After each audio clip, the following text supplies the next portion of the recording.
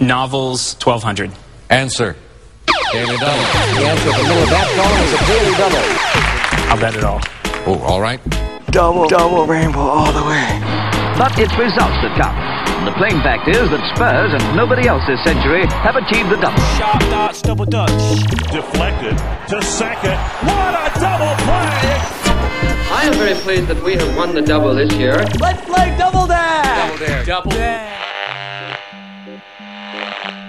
Hi everyone, you're listening to the Third Coast podcast. I'm Dennis Funk. June is nearly over, and that means time is running out for you to double the impact of your donation to the Third Coast Festival. For every donation we receive by midnight on June the 30th, our generous funders, the Menaki Foundation, will match each gift up to $20,000. We're so close to reaching our goal, which means we're so close to being able to update our creaky old website and make it sleek, modern, sophisticated, and look, maybe I shouldn't go that far, but it will work nicely on your mobile phone or your tablet. Making our audio library the best thing on your mobile since Candy Crush is something we really want to do, but we need one big final push from our listeners before time runs out. To donate, visit our website at thirdcoastfestival.org, and an absolutely massive thank you to everyone who's already donated over the last few weeks. We have a special feature on the podcast for you this week. It's called Without Name, a story about the presence of a ghostly roommate in a Brooklyn flat. It's by producer Lena Misitsis, who you'll hear from throughout.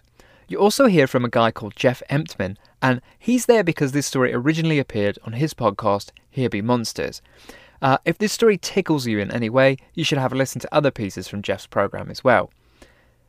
Well, that's an awful lot of talking from me. Let's get to it. Here's this week's podcast. The exact address is... What was the exact address?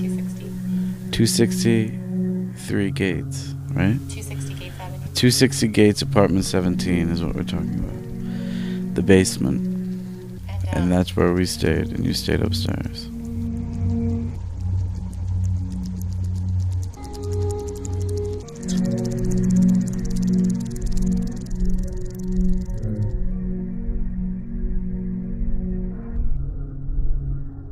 Somewhere in the world, there exists an archive of every real estate transaction ever made in the city of Brooklyn. But what they have at the Brooklyn Historical Society is what are called land conveyance records, which are like index cards where some person just looked at every document ever made, wrote down like the seller and the purchaser of the land, and there are also some like Dutch names and when the property was sold. They have maps of the lots as the lots changed and became smaller and became well-defined. But it goes back to 1699. Is that what you meant when you said the beginning of time? Yes. The beginning of Brooklyn, or as the Dutch called it, Brooklyn. I'm probably mispronouncing that, but I choose to believe that's how it was pronounced. So what I have specifically, since you wanted everything that I could find about 260 Gates Ave, is I have 2 land conveyance records. So the last traceable owner in the old filing system at the Brooklyn Historical Society is John Moran, which is a super common name, and he bought the lot on June 1st, 1889, and then 42 years later is when the actual building was built. Hey Lena, could you do kind of a little introduction for this piece? Yeah, I can. This is a story in parts. And at the very center of the story, there's a building that's in Brooklyn, New York. And the show centers around the building, and my relationship to the building centers around someone named Eugene, whom I've never met. And there's other parts to the story. The building is infested with cockroaches, and the cockroaches were a big part of my time there. And there was a prostitute in the building who I never met, but I could hear her working outside.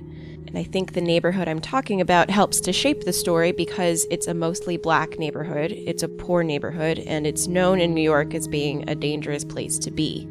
And I lived there for most of the time I was in New York. Can you just kind of explain what the building looks like?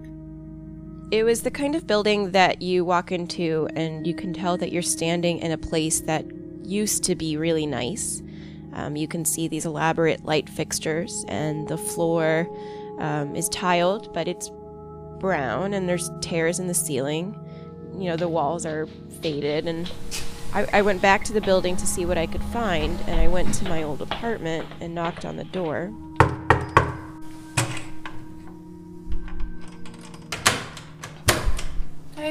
Hi. My name is Lena. I used to live in this apartment. David Beek let me inside. Okay.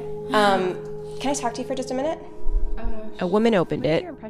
She was sweaty. She was wearing workout clothes. And it was weird at first, but she ended up letting me inside, and we talked for about an hour. Her name is Bethany. I kind of wanted to look into it. Just a heads up to listeners. In this episode, we're going to be talking pretty frankly about drug use, prostitution, and cruelty to animals. Walking into the building, and I feel really good walking into this building all the time. It's sort of shabby, but it has this like grand feeling. Part 1. The Third Roommate. That is so funny. I used to live in this apartment. That was my bedroom over there. Previous to our living here, someone named Eugene had lived here. He had left all of his things behind and gone to California without cleaning out the apartment at all. So everything he owned was still in here when we moved in. And we asked for a discount as long as we were willing to take the apartment with all of the things inside of it. So when I moved into the bedroom that you live in right now, I was surrounded by books that weren't my own. The walls were painted black. The closet was full of instruments. There was an accordion, an electric guitar, an electric piano, 2 amps. There was trash. There were transit maps on the walls. I have this belief that this apartment has restorative powers. So there's really no awful story about Eugene? No, the story with Eugene is that there is no story. It's that I moved in with a roommate, and I moved in essentially with Eugene, and I've never met Eugene. Like 99% sure that I will never meet Eugene, but he felt like a third roommate in a 2-bedroom apartment. Just because I had all of his stuff. I had all of his things, and I still have some of his things with me now, and it's been years. What kind of mail did he get? He got the New Yorker, so we had a free subscription to that expensive weekly magazine for a while. There was collection agencies looking for him. We got his tax information. We got bills. We got loan information, and we never opened any of it. We only opened the magazine, but there was a stack of mail that was Eugene's for a while, like as though he were going to come pick it up one day, and, of course he never did. Eugene had hung 3 record sleeves over the toilet, which were Michael W. Smith, The Best of Pop Country 1976, and The Zombies. We left those there. We inherited so much stuff.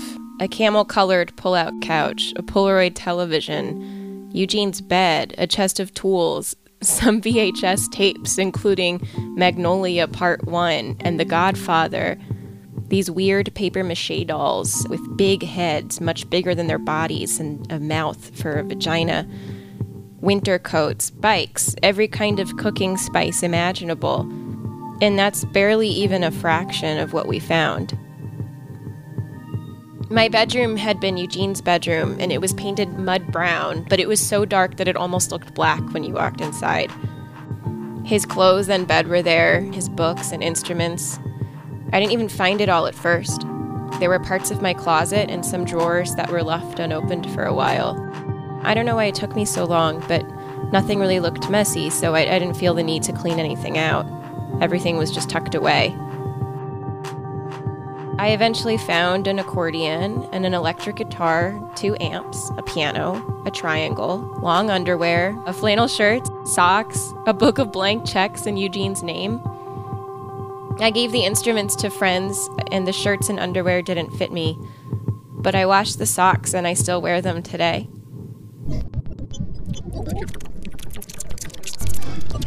Part 2.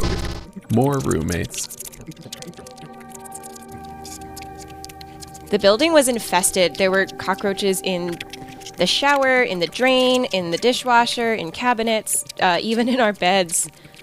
They were living in and around Eugene's spices, so the paprika and the ginger and the Italian seasoning and the truffle salt were just covered in like roach and roach shells and roach pieces. Roaches came out of the refrigerator. They were under mugs, they were in bowls, they were even in the toilet. One time I found a roach in my coffee. I remember I was lifting the mug up to my lips and I saw it just kind of swimming. I took roaches to school in my coat and in my backpack, and sometimes I would find them in class when I would open up my books. We didn't spray very often because Adrienne didn't really think that way. Instead, she would dab clove oil on the counters, and she told me it was a natural repellent because she's from Portland, Oregon, and she thinks there's such thing as a natural repellent. But the roaches still came. But that's just how it is in Bed-Stuy. I mean, Bed-Stuy is a neighborhood that used to be really nice and is now squalid. Bed-Stuy's buildings were once fancy and beautiful, but now they're mostly falling apart. The neighborhood is full of culture. It's the kind of place that people say has character, but what they mean is that a lot of famous rappers are from there, and Dave Chappelle once hosted a block party in front of the Salvation Army. Let's just go ahead and list people who are from Bed-Stuy. I'll start with Mike Tyson. I believe Talib Kweli. Mos Def. Jay-Z. The Notorious B.I.G. Big Daddy Kane. Memphis Bleek. Foxy Brown. Aaliyah. Lena Horne. Did we say Lil' Kim? Lil' Kim? I think we said Lil' Kim. Old Dirty Bastard. Chris Rock. Shirley Chisholm. Tracy Morgan. I think that's all of them. And we said Carl Sagan, astronomer. Picture painted. All right, picture painted. Thank you.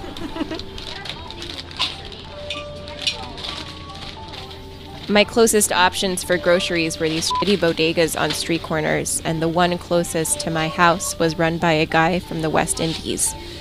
He sold nondescript meat pies and generic brand coconut water. He sold Lucy's, which are individual cigarettes for $1 each. Cats lived in the store. They slept on these dusty boxes of Inca Kola that had been sitting there for God knows how long. And every time I went there, I would try and breathe out of my mouth so that I wouldn't have to smell the stale food and burning incense behind the counter. Bodegas are cash only, and one time, when I didn't have enough change, the shop owner offered to let me pay him back later. And I didn't take him up on it. It just didn't feel right. Bed-Stuy never felt like my neighborhood, and I didn't feel like it was the kind of relationship I was supposed to have with him, so I left without buying anything. My building's superintendent was this huge Jamaican guy with dreads named Walter. This one time I locked myself out, and he shimmied into my window from the fire escape. Walter smoked a ton of weed, and one time he brought us a huge nug disguised in a handful of chili peppers when he came over to fix the toilet. Whistles and he always said, "Peace and love, baby," when we'd see him in the hallway. Good day, my lady. Peace and love. Peace and love. So yeah, the building was seedy and dirty, and it's now made up of the same character and culture that people attribute to Bed-Stuy. Part 3. A Dying Breed. Do you know anything about a prostitute still in this neighborhood? There's only one woman in the neighborhood who I would guess to be a prostitute. I feel as though she wears striped stockings, but that just seems so absurd. And she wears really, really, really bright red lipstick. There was this one night I was sitting by an open window that faced the building's courtyard, and I started hearing the loudest sex noises I'd ever heard. And it was like...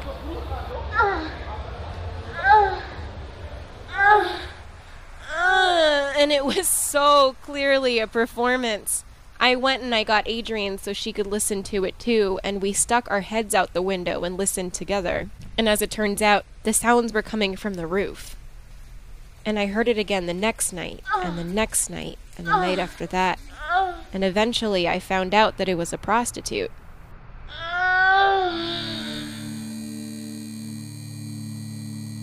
Alright, so go ahead and tell me your name. My name is Jody Buckman. Was the building's prostitute. She would literally bring her johns right outside my window, and it was kind of some nights part of the background noise, right? So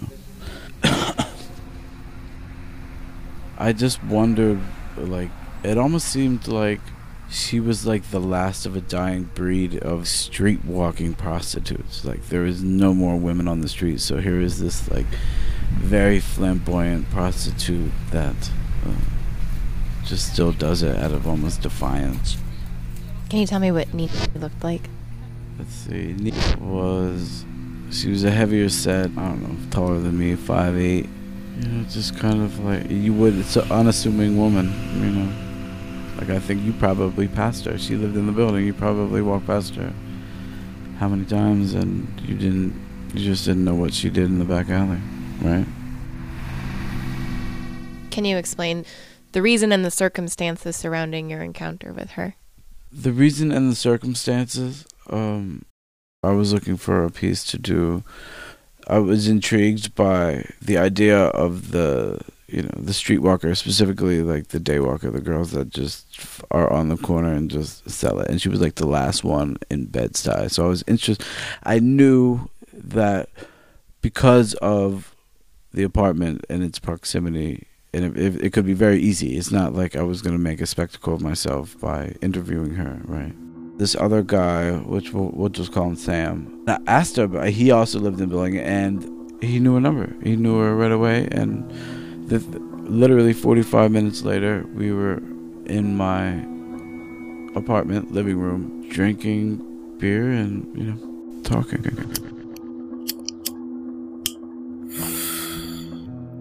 They got a crack rock. I partaked in their little ceremony, so to make everything comfortable. You know, I took probably 5 or 6 hits of crack throughout the night, right? So it's just funny.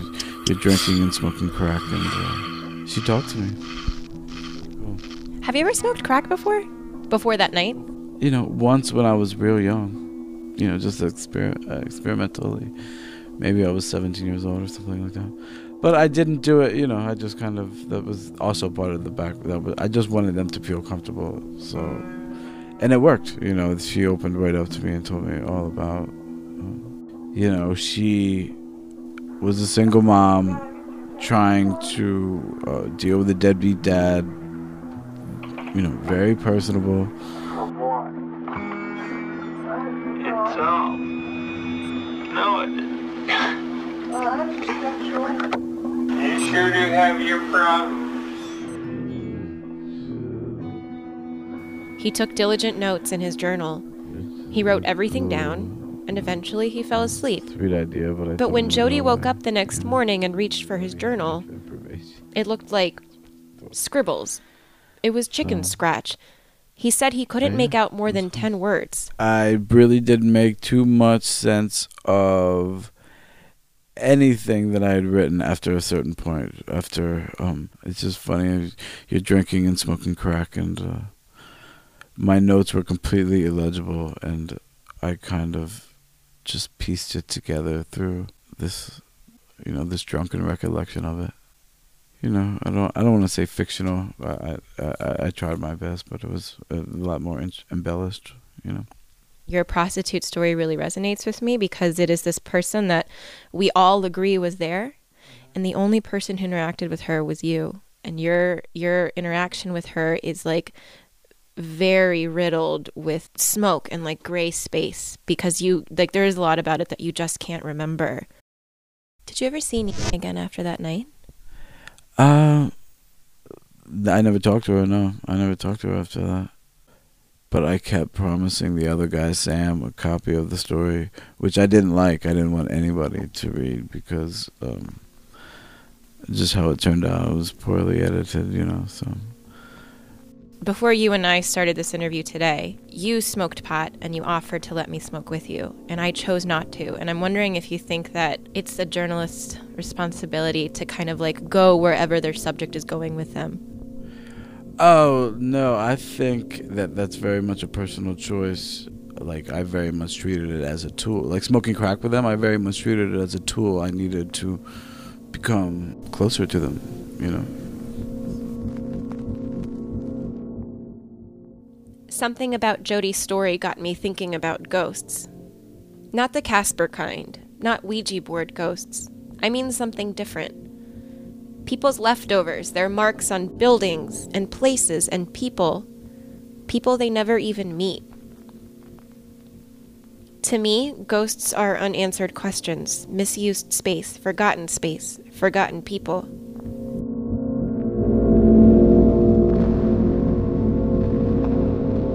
Part 4. The Ghost.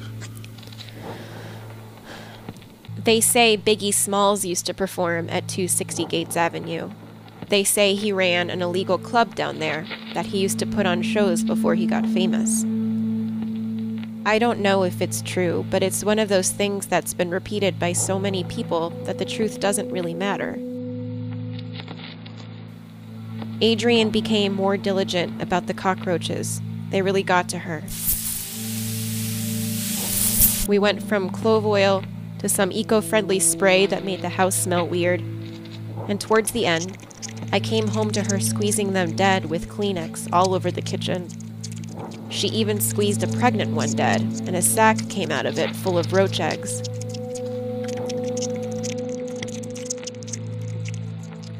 What is your experience in this apartment with roaches?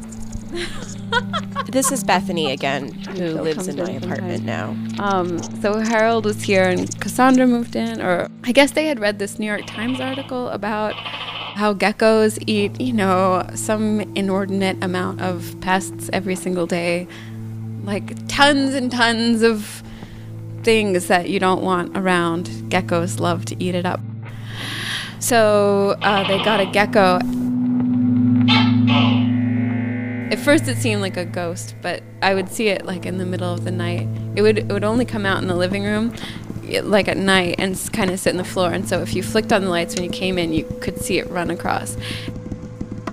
A gecko is like a chameleon. It can change colors. So sometimes it would be in the bathtub and then it would be bathtub colored.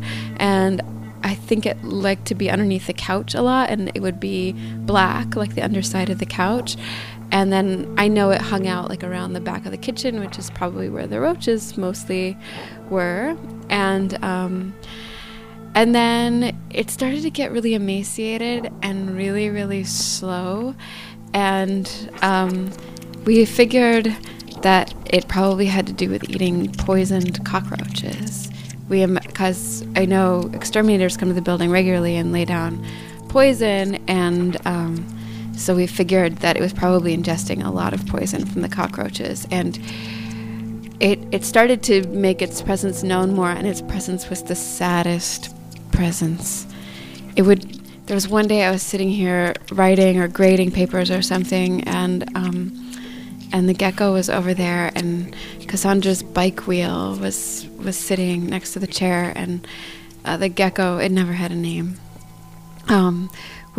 was kind of propped up against the bike wheel as if like it couldn't even stand on its feet. It didn't make any sense.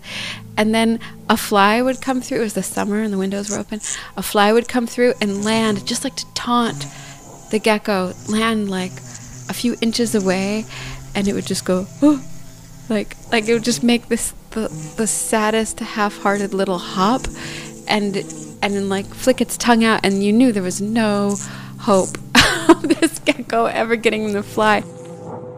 Somehow Cassandra convinced Harold that it was all of his problem, so he took it in a shoebox one day and delivered it to Park Slope. And we like to believe that this gecko is living a wonderful, healthy life now. At first it seemed like a ghost.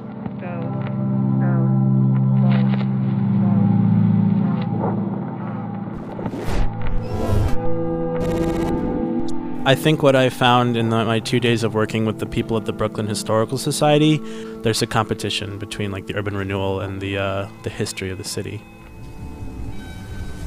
So what's your name? David Beek. And what property do you own? It's two buildings at 256 and 260 Gates Avenue. And when did you buy them? About 14 years ago. When I first got the building in 1998, it was a very rough building. There was always a long line of prostitutes always out in Franklin Avenue. It was known where, I guess, a hooker place or whatnot. So they and frequently would come into the building to do their business. And there was lots of course, drug dealing going on here as well. So it took me a little while to clean that up and so on. But the prostitutes probably also acted as a front for drug dealing as well. But they would frequently go around the corner on Lexington Avenue I had a building there too, and I kind of know this. I guess they would do their things there because the streets and sidewalks would be filled all with old condoms and stuff like that. So, but it took me a couple of years to get it cleaned up. Does this feel like home to you? I guess it does feel pretty transitory, but I don't know. If Cassandra goes off to grad school or something, I would probably take over and keep it. I have this belief that this apartment has restorative powers. So there's really no awful story about Eugene? No, the story with Eugene is that there is no story. I was never able to tie up any loose ends at 260 Gates Avenue. I feel like I spent 2 years living in an apartment with Eugene. I lived with his stuff, using it like it was mine. But this entire fleshed out person, someone I've filled in with the books he left behind and the colors he painted his walls, that's not really Eugene. That's just a print he left on me. But invisible prints are worth getting excited about. They leave room for reinterpretation, solace, and understanding on your own terms. When the building at 260 Gates Avenue was built, it was made up of luxury apartments. Then there was the Great White Flight, and Bed-Stuy took a turn. To hear David tell it, the neighborhood is restored. We are in the beginning of the century again, but sometimes I wonder which one. Is Nina a relic of an expired era, or is she hanging on until the next shift in time? It was fitting what Bethany told me about the cockroaches, that even though their gecko fixed the problem, there were still some left over. The occasional roach climbing out of the cabinets that I used, that Eugene used. I've still never met Eugene, and at this point, I don't think I want to. But while I lived in 260 Gates Avenue, he crawled out of the corners of my bedroom, crawled across the kitchen counters, kept me company at night, and, on some winter afternoons, kept my feet warm with his red knit socks. Hi. You good? I'm good. What you saying? You still live in David building? I'm doing a story about the building. You're doing a story about the building? Mm-hmm. Walter was my neighbor. Oh, Walter was your neighbor? Mm-hmm. So where you going to now? How have you lived here? No. Did you ever live here? No. What about you? I'm from Queens. You're from Queens? Yeah, I'm from Queens. I just work out here. Been with David about 14 years now. He's the best. I miss the building all the time. So you're just back visiting? I'm doing a story for a radio show about the building. Okay. Yeah. So the building was good to you then? Building was really good to me. I don't remember you though. You on the 3rd floor here? Yeah. So you know Walter then? I do know Walter. You know Walter? Okay. Walter was a sweetheart. You know what he always says when anybody walks by? Yeah, what'd he say? Peace and love? Yeah, peace and love. You know, the handshake. He gave you the handshake? What's the handshake? Oh, so you don't know. Can you show it to me? You do this. Yeah, you're supposed to snap too. That's how you did it. Like that? Right. Cool. That's his handshake. What's your name? John. John, and what's your name? Leroy. And I'm Lena. Lena. John and Leroy. It's nice to meet you. Same here, Lena. Thank you so much, guys. Enjoy your time. Hope your story be good. Thank you, thank you.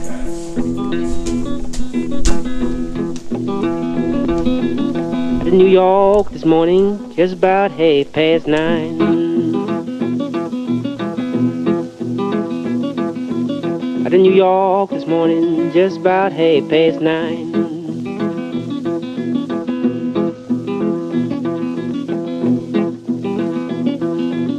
Taught him a Maureen album, couldn't hardly keep from crying. Avalon, my hometown. Big thank yous to the Brooklyn Historical Society, Marshall, Adrian, Bethany, Jody, David, Max, and Ryan. This show is for my friend and college roommate, Dane Kaufman. Put in Mars and Avalon, want me there all the time.